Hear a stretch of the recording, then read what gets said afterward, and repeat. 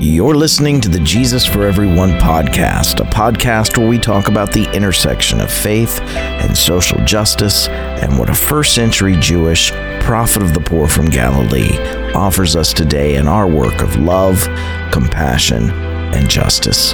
To support this podcast, go to renewedheartministries.com and click Donate. Welcome to episode 510. We're coming up on the third weekend of Lent this year, and our title this week is Differences in John and Why They Matter. My name is Herb Montgomery, and our reading this week is from the Gospel of John. When it was almost time for the Jewish Passover, Jesus went up to Jerusalem. In the temple courts, he found people selling cattle and sheep and doves, and others sitting at tables exchanging money. So he made a whip out of cords and drove all from the temple courts, both sheep and cattle. He scattered the coins of the money changers and overturned the tables. To those who sold doves, he said, "Get these things out of here. Stop turning my Father's house into a market." His disciples remembered that it was written, "Zeal for your house will consume me." The Jews then responded to him, "What sign can you show us to prove your authority to do all this?" Jesus answered them, "Destroy this temple and I will raise it again in 3 days."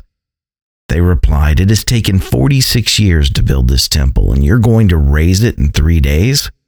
But the temple he had spoken of was his body. After he was raised from the dead, his disciples recalled what he had said. Then they believed the scripture and the word that Jesus had spoken. John 2:13-22. If you're familiar with our social Jesus blog, our weekly e-sites, or this podcast, or even our weekly YouTube show, Just Talking, you won't be surprised by the stark difference between this version of the Jesus story in John, which emerged out of the Johannine community, and the earlier Gospels in our sacred canon, the Synoptics, Mark, Matthew, and Luke. In the Synoptic Gospels, Jesus' protest in the temple state's courtyard, it comes at the end of the story and is the reason the state executes Jesus on a Roman cross. John was written much later than any of the other canonical Gospels, and by the time that John was written, Jesus' death on the cross was far removed from his protest in the temple. The protest happens at the very beginning of John's story of Jesus, and the crucifixion comes at the end. These events have nothing to do with each other in the Johannine community's gospel. It's not only the narrative location, though, of this story that's different between these gospels. Jesus' motive is vastly different as well. In Mark, Matthew, and Luke, Jesus' protest is rooted in zeal for the masses who are being marginalized and crushed by the temple state's complicity with the Roman Empire. Consider Mark's version of the story. On reaching Jerusalem, Jesus entered the temple courts and began driving out those who were buying and selling there. He overturned the tables of the money changers and the benches of those selling doves, and would not allow anyone to carry merchandise through the temple courts. And as he taught them, he said, "Is it not written, 'My house will be called a house of prayer for all nations'? But you have made it a den of crooks." Mark 11:15-17. Jesus' words in Mark's story, they combine two passages from the Hebrew scriptures. The first is from Isaiah, the second is from Jeremiah. Let's look at Isaiah first. "These I will bring to my holy mountain and give them joy in my house of prayer. Their burnt offerings and sacrifices will be accepted on my altar, for my house will be called a house of prayer for all nations." Isaiah 56:7. "Has this house which bears my name become a den of crooks to you? But I have been watching, declares the Lord." Jeremiah 7:5-11.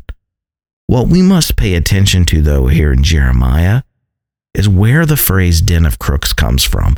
A den of thieves, a den of robbers, is not where the theft is taking place, but where the thieves retreat, thinking they're safe after their theft has been committed. The temple functioned in exactly this fashion for the elites and powerful in the temple state. They could oppress the foreigner, the fatherless, the widow, while practicing their religious piety and claiming they were still in good standing with the God of the Torah because they were still practicing the ritual ceremonies of the temple. Will you steal and murder, commit adultery and perjury, and then come and stand before me in this house, which bears my name, and say we are safe to do all these things, these detestable things? Jeremiah 7:9-10. Do not trust in deceptive words and say, this is the temple of the Lord, the temple of the Lord, the temple of the Lord. Jeremiah 7:4. Consider how this theme appears in the book of Isaiah. Isaiah is another Hebrew prophet. And Isaiah writes, the multitude of your sacrifices, what are they to me, says the Lord? I have more than enough burnt offerings of rams and the fat of fattened animals. I have no pleasure in the blood of bulls and lambs and goats. When you come to appear before me, who has asked this of you? This trampling of my courts. Stop bringing meaningless offerings. Your incense is detestable to me. New moons, Sabbaths, convocations. I cannot bear your worthless assemblies. Your new moon feasts, your appointed festivals, I hate with all my being. They have become a burden to me. I am weary of bearing them. When you spread out your hands in prayer, I hide my eyes from you. Even when you offer many prayers, I'm not listening. Your hands are full of blood. Wash and make yourselves clean. Take your evil deeds out of my sight. Stop doing wrong. Learn to do right. Seek justice. Defend the oppressed. Take up the cause of the fatherless. Plead the case of the widow. Isaiah 1:11-17. For the prophets, God is much more concerned with social justice than with all the people's religious ritual observances. It's this Hebrew prophetic justice tradition that Jesus is standing squarely in the Gospels of Mark, Matthew, and Luke.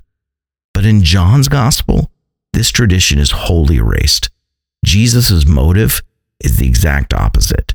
Zeal, not for the people, but for your house will consume me. John's Jesus is no longer zealous for the oppressed. Now in this late gospel, Jesus is consumed by zeal for the purity of the temple and maintaining the purity of religious ritual observances there. Another significant difference between the Gospels is the overt anti-Semitism that's held in the Johannine community by the time John's Gospel was written down. In the Synoptics, rejection of Jesus is always a matter of classism. The Jews loved Jesus and they hung on his every word. And honestly, why wouldn't they? Jesus' message was a populist message that resonated deeply with the people who were suffering at the hands of those in power. It was the powerful, the propertied, and the privileged who were the ones responsible for crushing the masses through complicity with Rome, who created enormous wealth for themselves. It was they who rejected Jesus' calls for a return to the economic justice teachings of the Torah. Notice the difference in Luke. Every day he was teaching at the temple, but the chief priests, the teachers of the law, and the leaders, remember these were political positions, among the people were trying to kill him. Yet they could not find any way to do it because all the people hung on his words. Luke 19:47-48. In John's Gospel, however, there's no distinction between rich and poor, powerful and the marginalized, the elites or the masses. Within Jesus' Jewish society in John, the opposition is all wrapped up into one simple, pejorative, anti-Semitic designation: the Jews. Lastly, the Gospels switch from critiquing the injustice of the temple state with its physical capital in the temple to spiritualizing the temple as somehow a symbol of Jesus' body. The presence of proto-Gnostic tendencies in the writings of the Johannine community is well documented by scholars. Christian Gnosticism would come to teach a dualistic way of looking at our world through the lens of separating our bodies from our spirit. Later Gnosticism would teach that the material world was evil and spiritual was good. and it therefore defined salvation as that point which our spirits are finally set free from imprisonment in our material bodies in this material world. This honestly sounds a lot like many of the sectors of Christianity today. That's why I say that much of Christianity today is more Gnostic, like the Johannine community, than like the Jesus of the Synoptic Gospels. In the Synoptics, Jesus prioritizes setting people free from material, concrete, very tangible suffering, but not from the material, concrete, and tangible itself. What are we to make of these differences then? Both teachings are in our sacred text. Both are biblical, and both are ways of defining and viewing Jesus. For those who want the Bible to make all of their decisions for them, it's not that simple, especially when the Bible offers two different options. We have to take some personal responsibility. We have to actually decide which way of practicing Christianity today in our context is more life-giving. We have to choose how we are going to practice our own Christianity. Both options are biblical, and they each produce radically different fruit. Are we focused on post-mortem destinations or saving people from what they're suffering in this life? Are we defining salvation as celestial, heavenly bliss in a possible other life? Or do we define salvation as the Synoptics do, as being set free from death-dealing oppression, injustice, violence, and marginalization in this life? Are we defining our humanity as broken and salvation is when we're finally set free from our humanity? Or have we lost touch with our humanity, either ourselves or because others are attempting to dehumanize us? If so, salvation is our reclaiming of our humanity. And Jesus defines salvation in this very way in Luke's story of Zacchaeus. I find it escapist and defeatist to separate Jesus' gospel from this life. I find it problematic to transform Jesus' gospel into being solely about spiritual realities in preparation for a next life. For myself, I find the focus of the Synoptic Gospels in our present social context to be much more relevant and much more life-giving. So what about group discussion questions? Number 1, share something that spoke to you from this week's eSight podcast or YouTube show with your discussion group. Number 2, how do the differences in the different versions of the Jesus story in our New Testament impact your own social justice work today as a Jesus follower? Share and discuss that with your group. Then number 3, what can you do this week, big or small, to continue setting in motion the work of shaping our world into a safe, compassionate, just home for everyone? Thanks for checking in with us today. I want to say a special thank you to all of our supporters out there. If you would like to join them in supporting Renewed Heart Ministries, you can do so by going to renewedheartministries.com and clicking donate. I want to also say a special thank you this week to Acquire Publishing, Keith Giles, who wrote the foreword to my latest book, and all the special people on our launch team who made the release of my recent book a success. Finding Jesus, a fundamentalist preacher who discovers the social, political, and economic teachings of the Gospels, is available now on Amazon in paperback, Kindle, and soon also on Audible as an audiobook.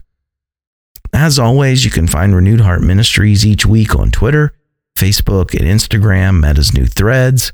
If you haven't done so already, please follow us on your chosen social media platforms for our daily posts. And if you enjoy listening to this podcast, please like and subscribe to this podcast through the whatever podcast platform you're listening to it on. And this helps others find our podcast as well. You can watch our new YouTube show called Just Talking each week, where Todd Leonard and I take a moment to talk about the gospel lectionary reading for the upcoming weekend. We'll talk about each reading in the context of love and inclusion and societal justice, and our hope is that our talking will be just talking, as in justice, and that during our brief conversations each week, you'll be inspired to do also more than just talking. If you teach from the lectionary each week, or if you're just looking for some thoughts on the Jesus story from a more progressive perspective within the context of social justice, check it out. You might like it. You can find Just Talking each week on YouTube at youtube.com/@HerbandToddJustTalking. Please like, subscribe, hit the notification button, leave us a comment. And if you'd like to reach us here at Renewed Heart Ministries through email, you can reach us at info@renewedheartministries.com. Right where you are, keep living in love, choosing compassion, taking action, and working toward justice. I love each of you dearly. I'll see you next week.